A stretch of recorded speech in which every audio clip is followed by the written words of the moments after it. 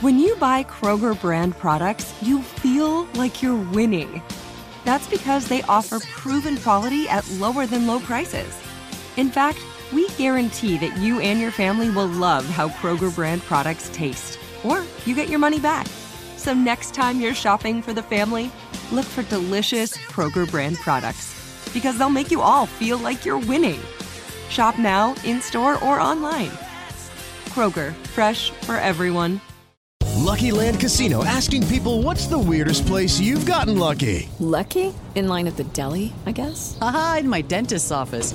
More than once, actually. Do I have to say? Yes, you do. In the car before my kids' PTA meeting. Really? Yes. Excuse me, what's the weirdest place you've gotten lucky? I never win and tell. Well, there you have it. You can get lucky anywhere, playing at LuckyLandSlots.com. Play for free right now. Are you feeling lucky? No purchase necessary. Void where prohibited by law. 18+. Terms and conditions apply. See website for details.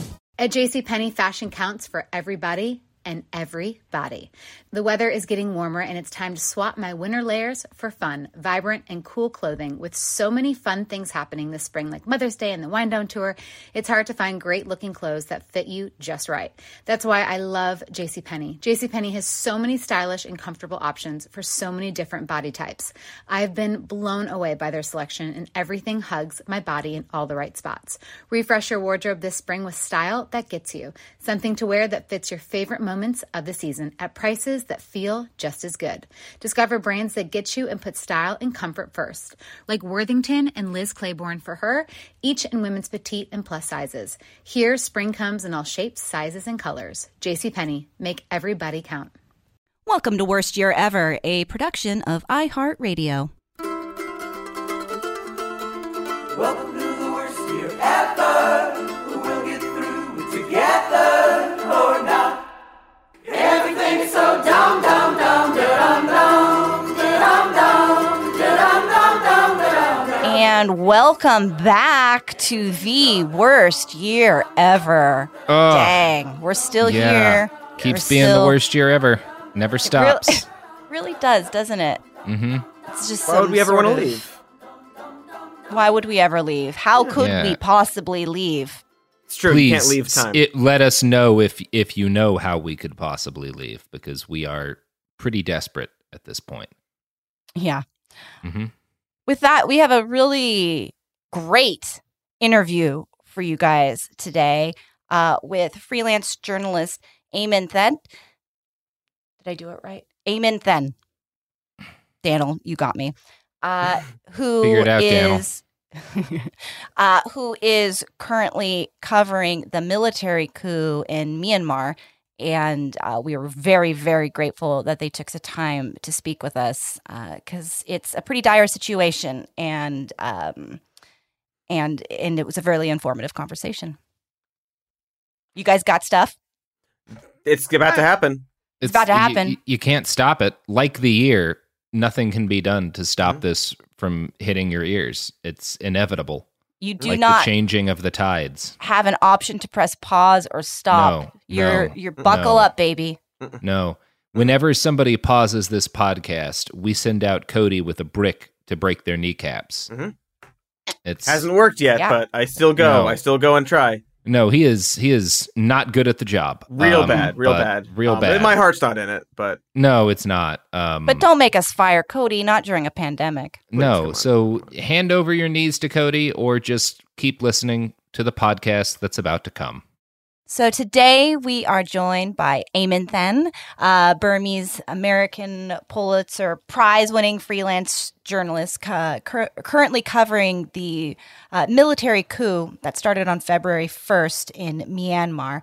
And up top, I just want to acknowledge this is an incredibly dangerous time to be a journalist covering this, and we just really want to thank you for taking the time and check in to see how you're doing, because this is a lot that you've been going through right now. Yeah, no, thank you for covering the story. I know we got a lot of attention in the first month or so of the coup. And now that things have kind of, I guess, plateaued in terms of action, there's a lot less coverage on the issue. And so it's really great to see platforms like this that are interested in making sure that this stays in the national conversation, especially in countries like the US, where, you know, a big difference can be made. Yeah. Depending on policy decisions. Yeah. be able to give us kind of an overview of how things have gone, right? Like here's how it started, here's when the level of violence escalated, here's where we are now, just to kind of start us off? Yeah. So basically, this coup started on February 1st. And I say it started because to me, this coup is something that hasn't been successful yet. The military arrested a number of elected leaders on the day that the new government was supposed to form. And, they attempted to essentially take over all government functions and to be in charge of the country. But given that there's been mass protests throughout the streets every single day, essentially since the beginning of February, there is a civil disobedience movement that has essentially stopped the banking system in the country, and doctors, teachers, anyone who has been working with the government or through the government as an employee have largely stopped working. They haven't been able to be the government. They haven't been able to exert control except through the end of a gun and sort of through terror. So, they arrested over 150 elected politicians on that first day, essentially preventing the new government from forming, and began arresting activists, union leaders, people who would pose a threat, who could bring the public together in any sort of organized way. And yet, you had millions of people who have been out in the streets protesting, even as the military began to kill people, essentially in cold blood. There's been over 700 people who are now confirmed to have been killed by the military or police since the beginning of the coup. By local rights groups. Thousands of people have been jailed. A number of them have been released, but there are hundreds who have essentially just been disappeared. Their families don't know where they are, but the military and the police also will not admit that they have been taken. And so those people are the ones people are the most worried about, because those are the sorts of people who come back as mutilated bodies, essentially. You have politicians in hiding, activists in hiding, journalists who have either left the country or are in hiding.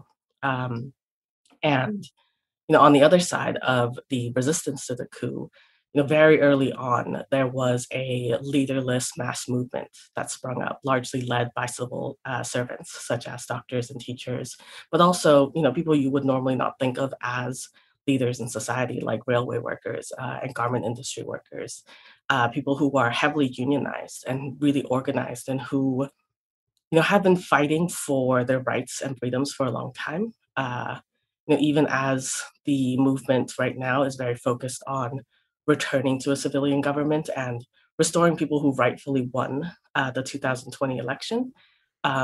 People do also really understand that in the last 10 years of largely civilian quasi-democratic rule, that a lot of people, especially the poor, especially ethnic and religious minorities, were not treated as full citizens of the country who had equal rights. And now we've moved into a phase where there's essentially two opposing groups claiming to be the government of Myanmar. There is the National Unity Government and all of their allies. There's a lot of acronyms. I'm not going to go into that right now. Yeah. But they're called the NUG. We like to call ourselves Nuggets. Okay. Supporters of the civilian government. I like it. And not all of them were elected. Many of them were appointed. Many of them were early protest leaders who, are in their late 20s, 30s, people who would never have made it into government in the previous times. And they are now, trying to get international recognition. And this is the National Unity Government. Yeah. So now they're trying to set up essentially a functional government, an alternative system for people to answer to and work with who are not the military.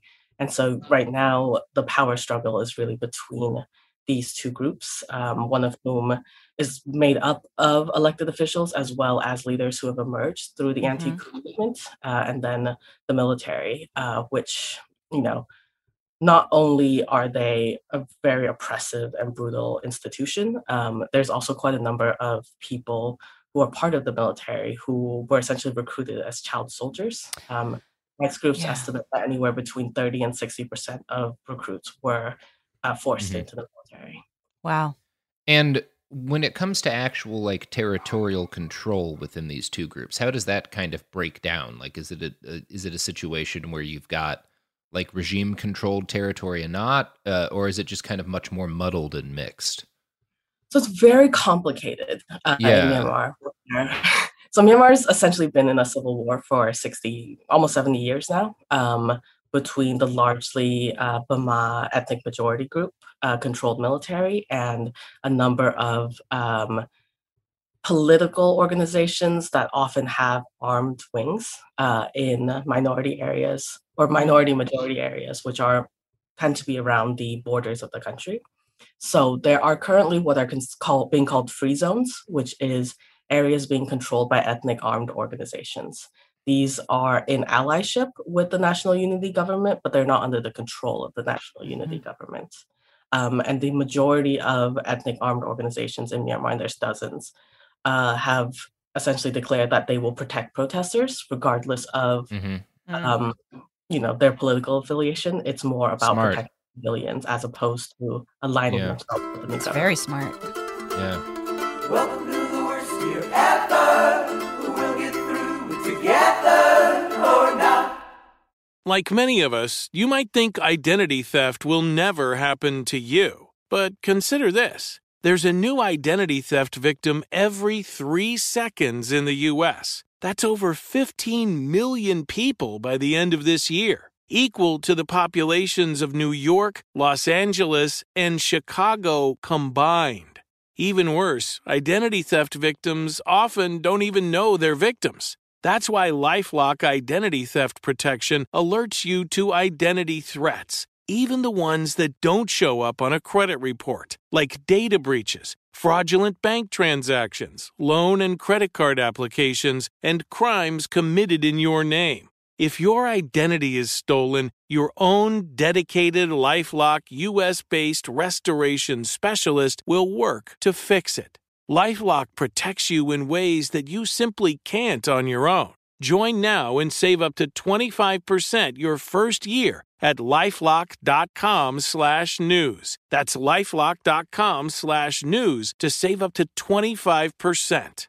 Identity theft protection starts here. Hey guys, it is Ryan. I'm not sure if you know this about me, but I'm a bit of a fun fanatic when I can. I like to work, but I like fun too. It's a thing. And now the truth is out there. I can tell you about my favorite place to have fun. Chumba Casino. They have hundreds of social casino style games to choose from with new games released each week. You can play for free anytime, anywhere. And each day brings a new chance to collect daily bonuses. So join me in the fun. Sign up now at ChumbaCasino.com. No purchase necessary. VGW. Void where prohibited by law. See terms and conditions. 18+. With every CBD product claiming to do something different, it's nearly impossible to decide what's best for you. Lazarus Naturals pioneered the farm-to-front-door model of transparency where they handle each step of the production process to ensure quality, potency, and consistency. Scannable labels allow you to see the test results of your hemp batch so you can be confident in the safety and quality. Visit LazarusNaturals.com today.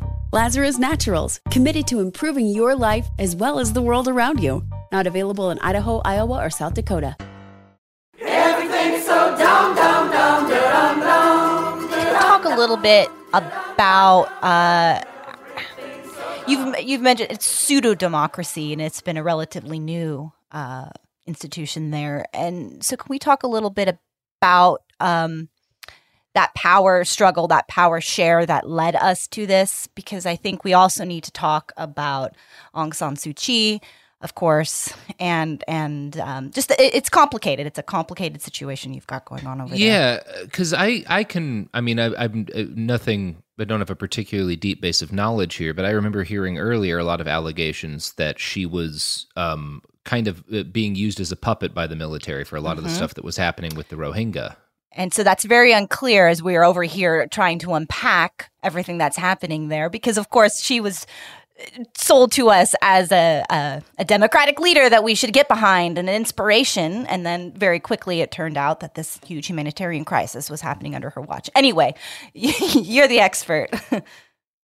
Oh, I think what happened with Aung San Suu Kyi and the sort of like very divided view of her, because she's still seen as this, for a lot of people in Myanmar, not everyone, seen as this, perfect icon and faultless leader in Myanmar.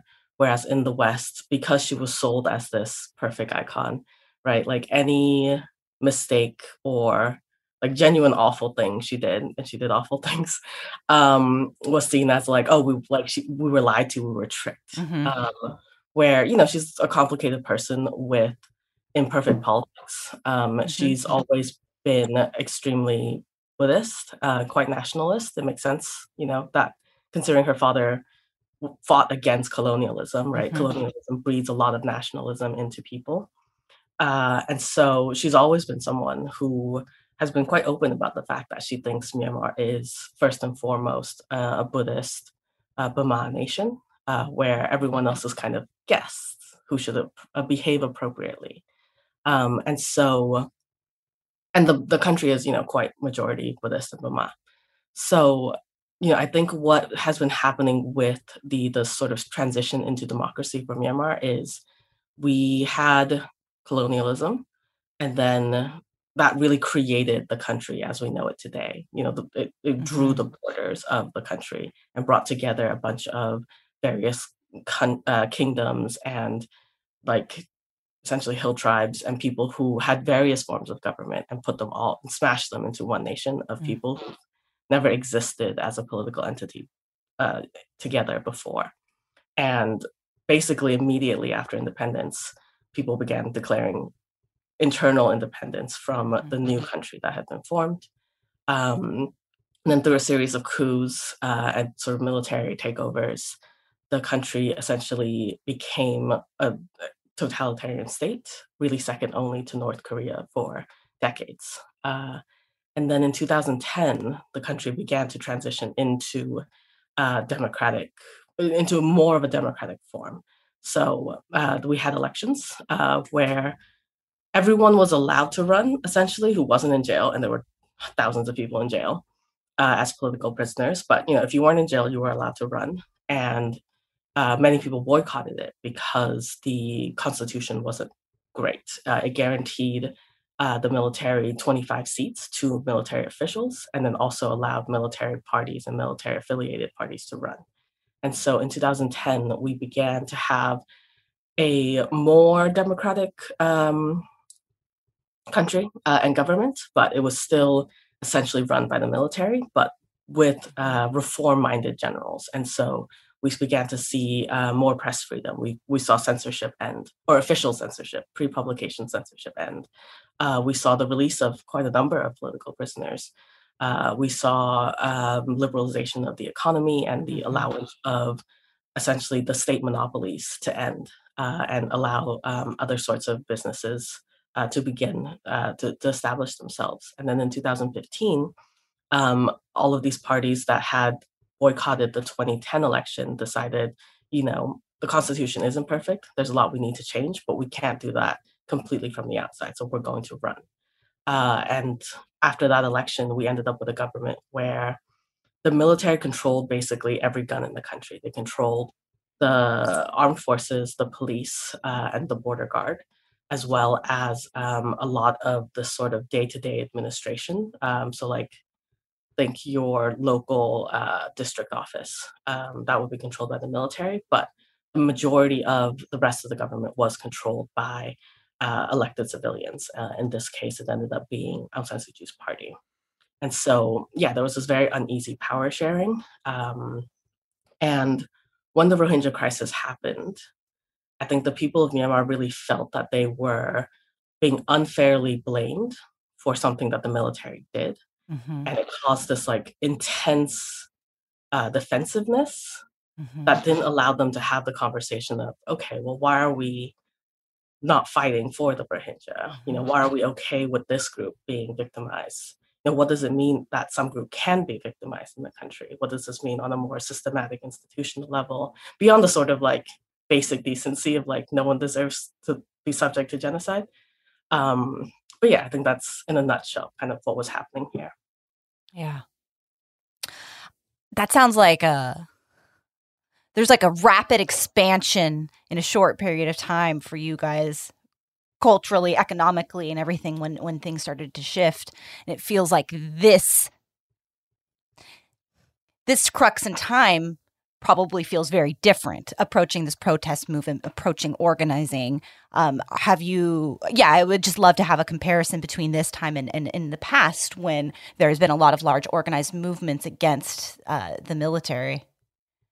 Yeah, so there's been a few mass uprisings. This is also the third coup for Myanmar. Yeah.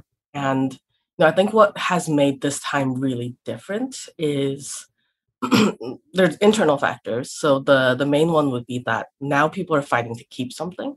Whereas so after the first coup, you essentially went from British colonial masters to like a very chaotic quasi military government into still a military government, but it wasn't that bad in the 60s. And so it wasn't that jarring of a transition. But by the time the 1988 elections happened and the uprising happened, people had been under dictatorship for decades, right? And so it's much more difficult for people to imagine something that they were trying to build as opposed to just saying, we don't like what's currently happening. And with the protest movement now, what we're really seeing is people saying, what we had was imperfect, but we need to get back there so we can go somewhere even better. And I think that's the really big difference and the key difference we're seeing internally. And then externally, I think, the international response has not been ideal, but it's the international community has also learned from past mistakes.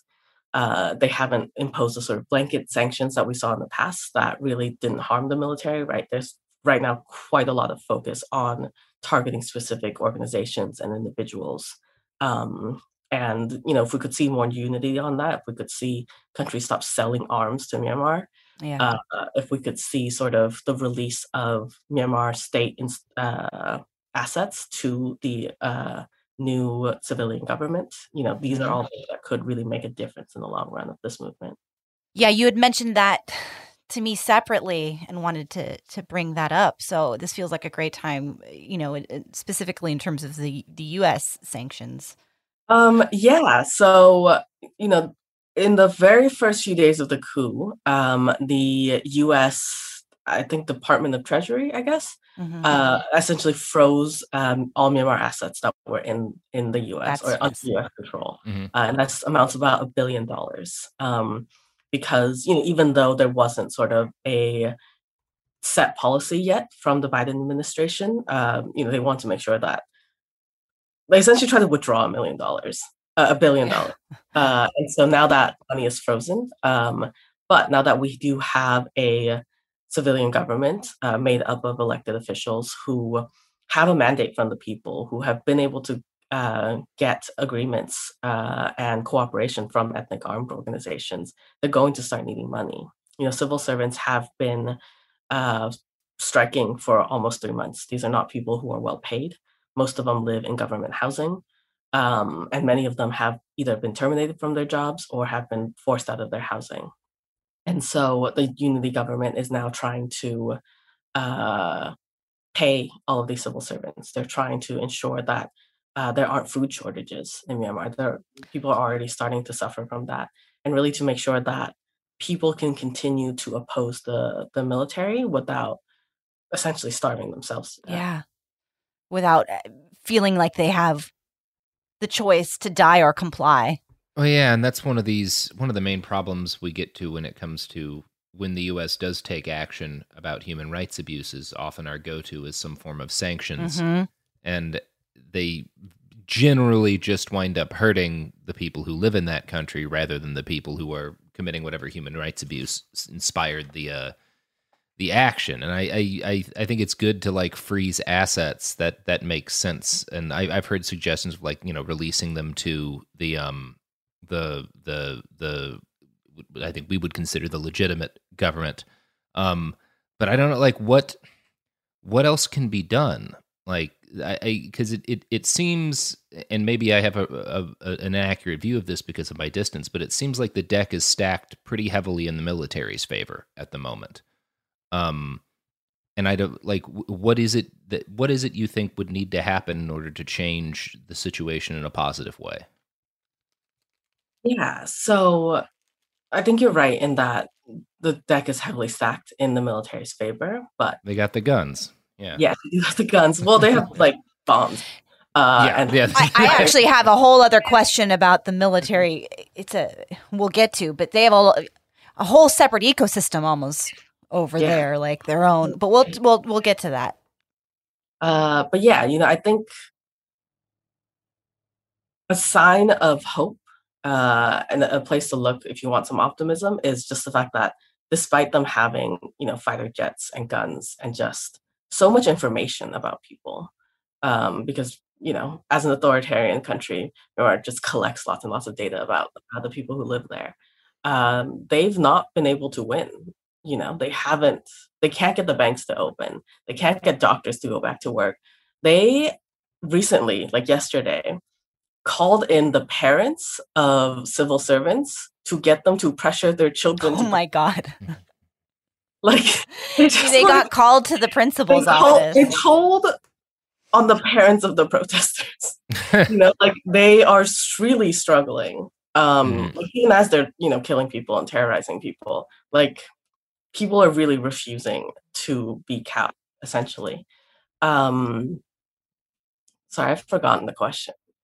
No, that's how it goes here. Yeah, I'm just kind of wondering. Yeah, I think the question we're trying to answer is like, what do you think? How could you see things ending in a positive direction? Like, what would have to happen? And I guess part of why I'm asking that question is I'm trying to wonder what the international community can do outside of freezing arms sales to the military would be one thing. Although I don't know how likely that is given the geopolitical situation. And kind of releasing that money to the legitimate government is another option. But like, is there anything else? What do you think would need to happen for things to resolve in a more positive direction? Like, what's it going to take? If that's that may be a question without a clear answer at the moment. Yeah. So I think there's a few things that can be done by various actors. I think if we're talking about the U.S. side, as we were saying earlier, using those funds and pressuring other countries, allied nations, to recognize the national unity government as the legitimate government of Myanmar and to treat them as such, right? So if ASEAN, the Association of Southeast Asian Nations, is going to have a meeting about Myanmar, like they should be invited. They should be the first invite. If countries like Singapore and Japan and South Korea, which are heavily invested in Myanmar, they're some of the biggest investors in Myanmar, are going to continue to invest money, whether that's in development or in sort of private business, they need to ensure that they're working with the civilian government and not the military. And these are things that kind of can happen from the U.S. end, which is obviously a bit more difficult in that this is one of the very few struggles in the world where U.S. imperialism is not implicated really in any way. And, the Myanmar military does not care what the West thinks of it. It does not care about the West's money. They've, survived for decades and decades without it. And yeah, like the sanctions can often really harm sort of people who, like normal everyday people. I think something that the US has done quite well in this case is to make it very clear that no military intervention is coming. I know that's something that many people on the ground have been hoping for because they see things like what's been happening in Middle Eastern countries and say like, well, it's possible there, why isn't it possible here?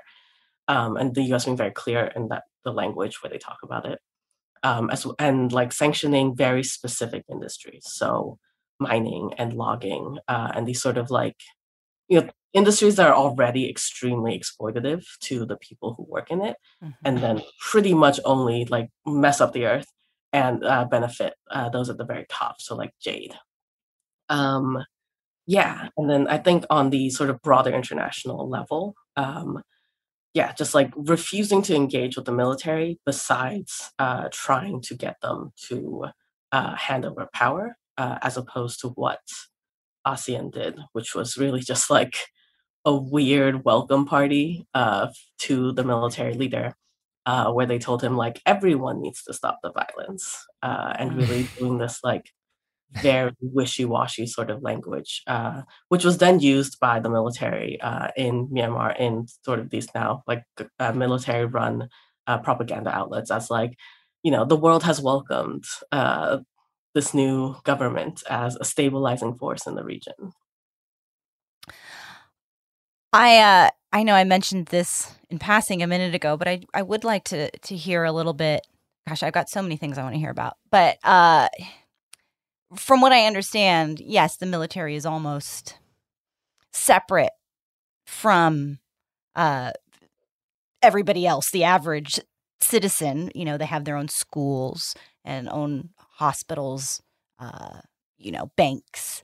Are those things being affected by the strike?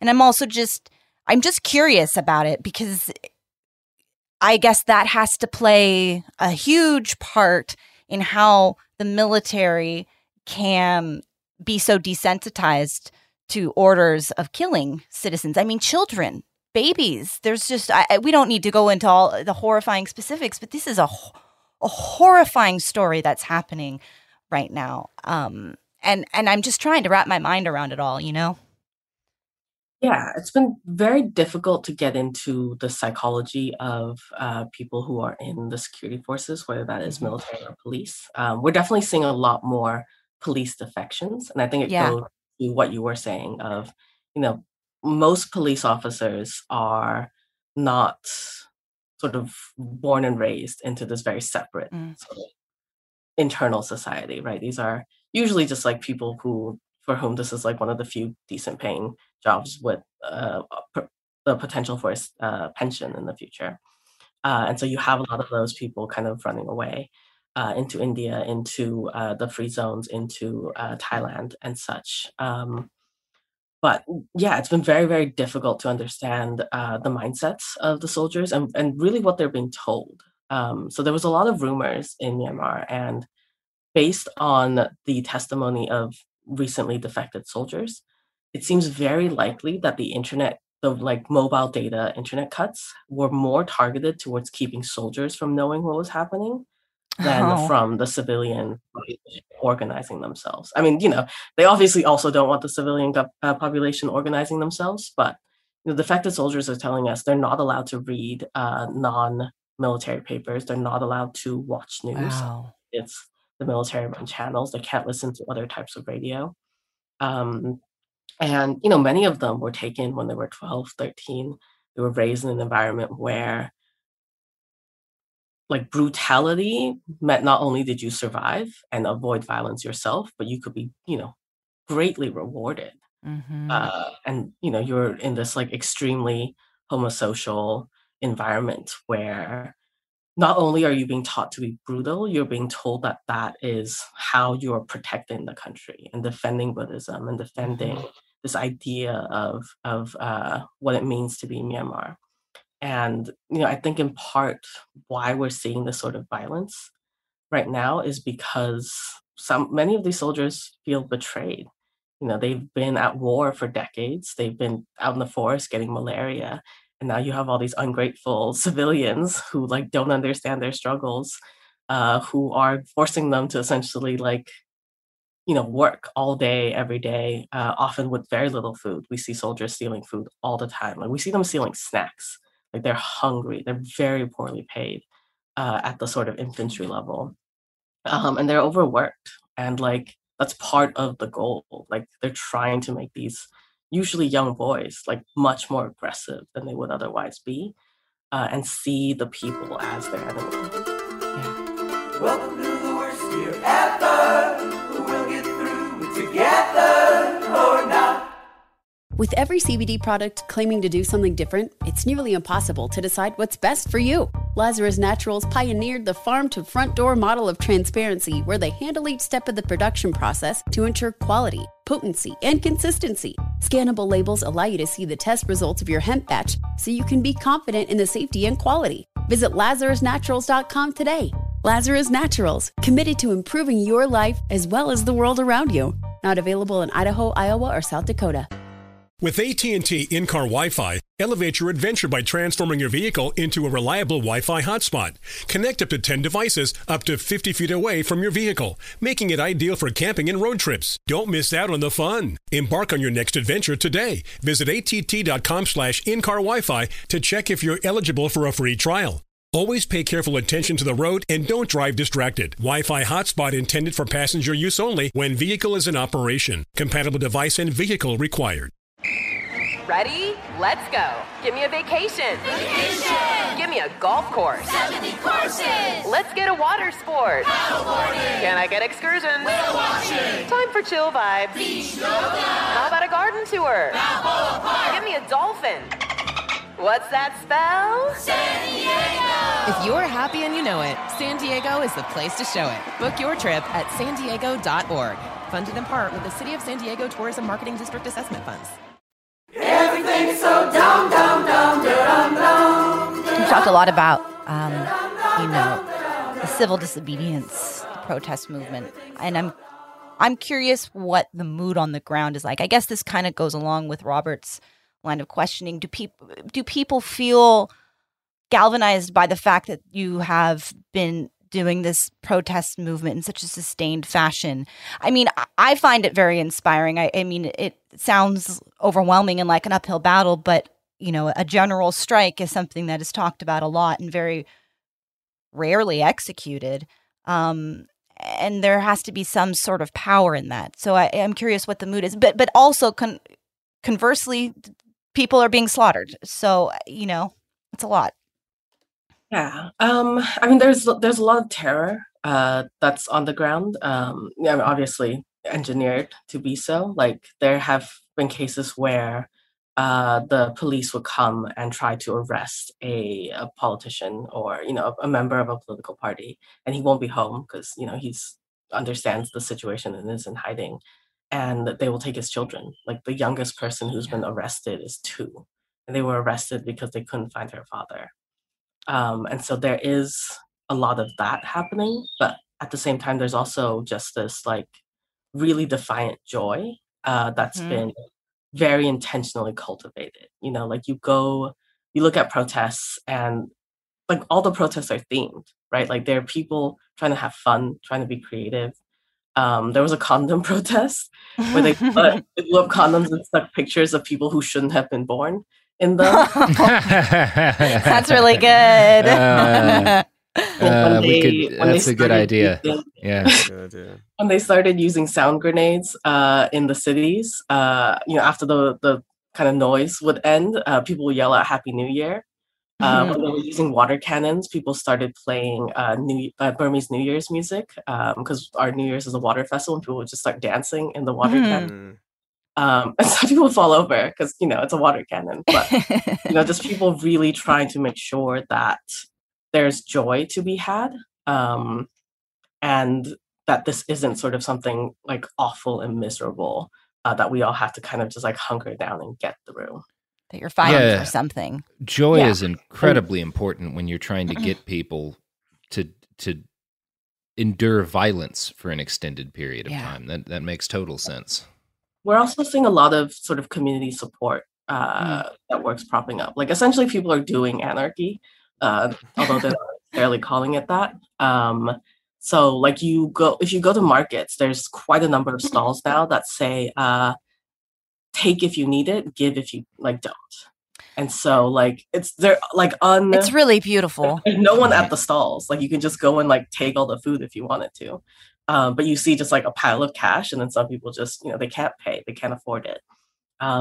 People are like, everyone is involved. There's like marketing agencies that are paying for lawyers' fees for journalists. Wow. There are bankers who are secretly funding,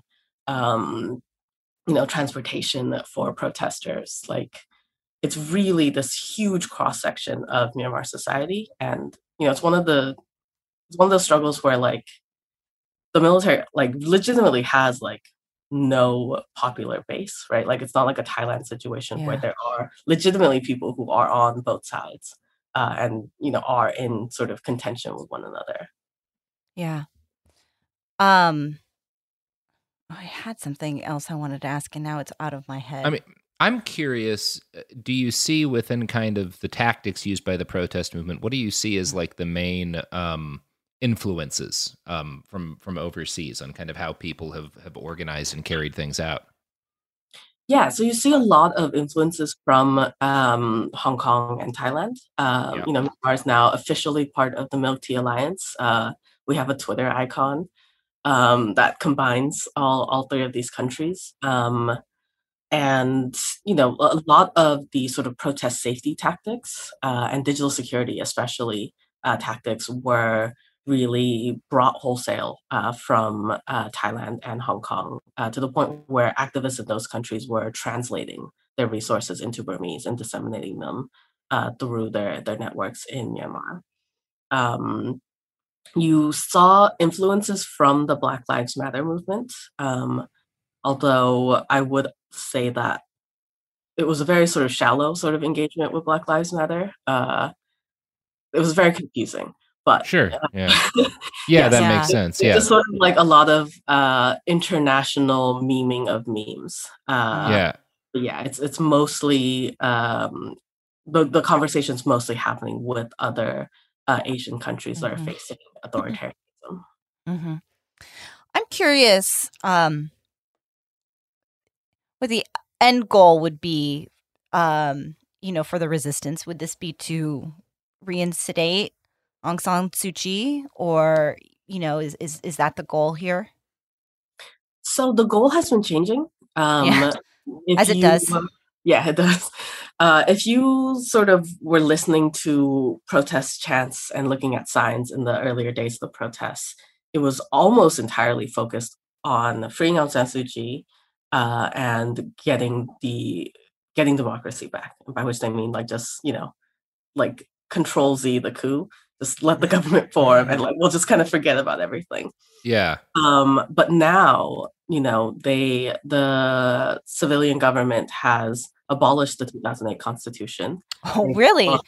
Yeah. So they formed committees to create a new constitution in consultation with stakeholders from across sectors of society. For some reason, the new government has a prime minister, a president, and a state councillor. It's very confusing. I don't understand why. Okay. But Aung San Suu Kyi has maintained... Well, an early draft of the United States Constitution, I do believe, had us having 3 presidents. So there's that. Should have stuck with that. Should have stuck with that. Yeah, we have 2 vice presidents. But Aung San Suu Kyi has been reappointed as state councillor. So, there's quite a number of people who would like to continue to see her in that position. And I think it's also really important to remember, especially for those of us who are very critical of the level of democracy that is in Myanmar, as well as Aung San Suu Kyi and her party, that they did win the election by huge margins. Like, they won 80% of the vote. She's extremely popular.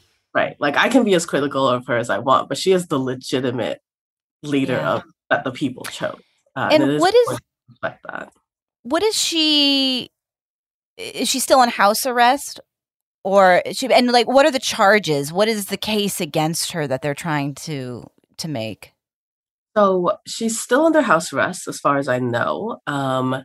Her trial is ongoing, but it has been postponed because she also doesn't have internet connection. And we're still dealing with COVID. So that was going to be my next question. Yeah. So she's theoretically under house arrest. Her lawyers who have been able to see her occasionally say that she looks to be in good health. They're not allowed to really talk about anything that isn't the many cases that are against her. So there's a number of charges that have been levied against her. I think currently there are 4. She was first arrested because she had illegally imported walkie-talkies into the country. Okay. It was done because supposedly there was election fraud, but they got her for... you do all your election fraud via walkie-talkie. Yeah, so the walkie-talkies in question were in use by her security detail, which are appointed by the military. Okay. So that's an interesting charge. The second charge she was levied with was violating COVID restrictions by essentially creating situations in which people would gather, which is kind of true. Like anytime she goes in like public. a campaign? No, it's just like if she goes outside, people gather. Like people love her. Like people love her. But yeah, like she had like, she would like go to her home district and be like, I'm running again. And like thousands of people would just show up. Which like, she shouldn't have done. But, everyone was also doing it. Like you could arrest everyone for that. I mean, around the world, politicians are going out and people are gathering. So, okay. But anyway. Yeah. The third charge is the most serious charge. She has been charged under the Official Secrets Act. And she's essentially being accused of having information that could be helpful to enemies of Myanmar. Which, as the head of government, one would have. Yeah. Okay. Yeah, it's kind of hard to be president without getting some of that. Yeah, well, she's above the president, actually. She's the highest official in the government. And then the fourth charge, I think, is another COVID-related charge. So very clearly, it starts with the walkie-talkie, and then they're just like searching for other reasons to keep her. We haven't gotten to the election fraud yet. Like everyone's wondering when that will happen. So that was the justification for the coup. Yeah, we're still waiting for proof on our election fraud too. Yeah, it was like 40 court cases. Yeah. And you mentioned COVID, which is of course still a thing. And I know very little. I know nothing. I know nothing about the COVID situation over there. And what is it? Yeah. So Myanmar was doing okay. Not economically. Like, COVID devastated the country. Yeah. The government weren't willing to have very harsh lockdowns, or they weren't willing to enforce their lockdown. On paper, Myanmar had one of the strictest lockdowns in the world. But if you just kind of didn't care, you could just do whatever you want. Like people were clubbing, and like no one, like many people didn't care. But for the most part, we were testing about pretty high, like 20,000 tests were being done every day, and the positivity rate was well under 5% for a good chunk of that time. And we were getting vaccines. We had, I think the AstraZeneca vaccine, like just a decent amount promised from India. And on paper, we're currently one of the most vaccinated countries by percentage in Southeast Asia, over 1 million people. Southeast Asia is doing really poorly, so it's not a good comparison. But supposedly over 1 million people have now been vaccinated. It's unclear who those people are, since no one's going to, like, doctors aren't working at government facilities. And, it's hard to imagine like random civilians just rolling up to a military hospital being like, I want a vaccine. And I bet it's hard to trust that data. Yeah, it's very difficult to trust the data. And, testing is essentially non-existent now. There's about 1,000 tests being done every day. And the majority of those are people trying to leave the country due to airline requirements and whatever. And a pretty high percentage of those people are testing positive. Yeah. Right? Like, these are people who, they're usually foreigners, so they're not going out to protest because, like, they would get extra. Yeah, it would just feel awful for them to be protesting. Like, it's illegal. I mean, I guess it's all illegal, but, it's like, if you're hyper visible, you maybe don't want to do illegal. Yeah. And they're usually, like, wealthy enough to be able to fly out during this time, because flights are really expensive right now. So, like, in a population of people who are probably just sitting at home, and, like, don't have to go in anywhere to work anyway, the fact that they're testing positive, I think, means that it's quite likely the pandemic is really just raging. But, we don't have data. We don't know. And you've got a lot of things going on to keep track of. I mean, yeah. Well, and even also here, Black Lives Matter, that's a good reason for people to come outside and to protest, and you guys have. Yeah. Well, and I think in the US situation, like, hospitals still existed. Like, I mean, there was a lot of concern about Black Lives Matter like potentially sparking, like being super spreader events. Right. Like which they weren't. Hospitals. Yeah, they weren't. But, you know, like even if they became that, it might have been handleable. Whereas here, like the health infrastructure is gone, essentially. Wow. Like people who have like, you know, fairly routine things like diabetes are really struggling right now. I'm just kind of curious, as somebody who's paying such close attention to this and doing all this reporting, if there are outlets that you think are particularly good about this or particularly bad. You know, there's especially in cases like this, perspectives can seep into reporting, and I didn't know if there was anything on that. Yeah, like what are the best outlets to follow? Yeah, so if anyone has any extra money they want to throw at this, Myanmar Now and Frontier Myanmar are really great local news organizations. They publish in both Burmese and English. You know, I mean, the news industry has no money. And like right now, not only are they dealing with reporting under these very strenuous circumstances, many of them are trying to flee or like hide out.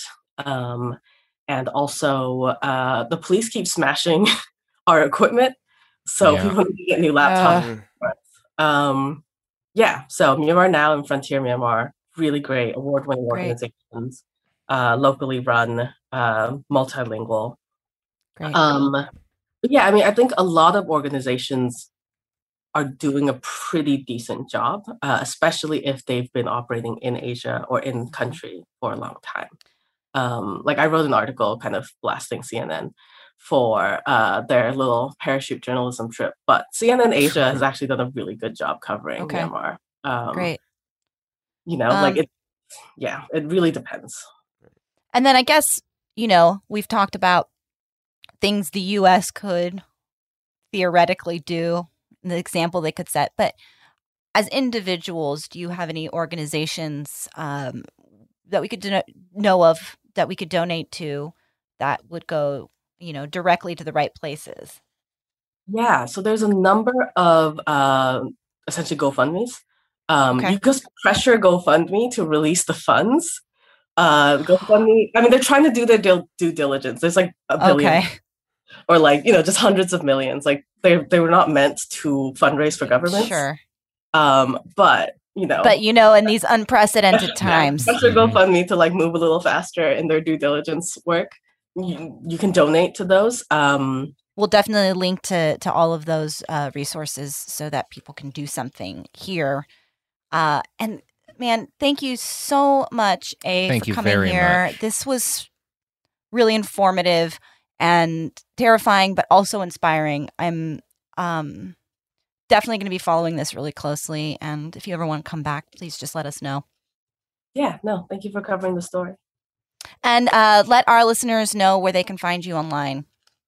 I'm mostly just on Twitter since February 1st. I've not really been that online a person, but you can find me at _Aimanthet. So just the _, my full name. We'll definitely have you linked as well. Thank you again, and stay safe. Everything's so dumb. Everything's so dumb, and it's gonna get dumber. Great. I tried. Yes. Daniel? Lovely. Worst Year Ever is a production of iHeartRadio. For more podcasts from iHeartRadio, visit the iHeartRadio app, Apple Podcasts, or wherever you listen to your favorite shows. With every CBD product claiming to do something different, it's nearly impossible to decide what's best for you. Lazarus Naturals pioneered the farm-to-front-door model of transparency, where they handle each step of the production process to ensure quality, potency, and consistency. Scannable labels allow you to see the test results of your hemp batch, so you can be confident in the safety and quality. Visit LazarusNaturals.com today. Lazarus Naturals, committed to improving your life as well as the world around you. Not available in Idaho, Iowa, or South Dakota. Hey guys, back at the playground again, huh? Yep. You know what this playground could use? A wine country. Heck yeah, and some waves so we could go surfing. Oh, yeah. Love that. A redwood forest would be cool. I'm in. Ski slopes. Let's do it. Can a girl go shopping? Yeah, baby. Wait! Did we just invent California? Discover why California is the ultimate playground at visitcalifornia.com. Get in zone, AutoZone.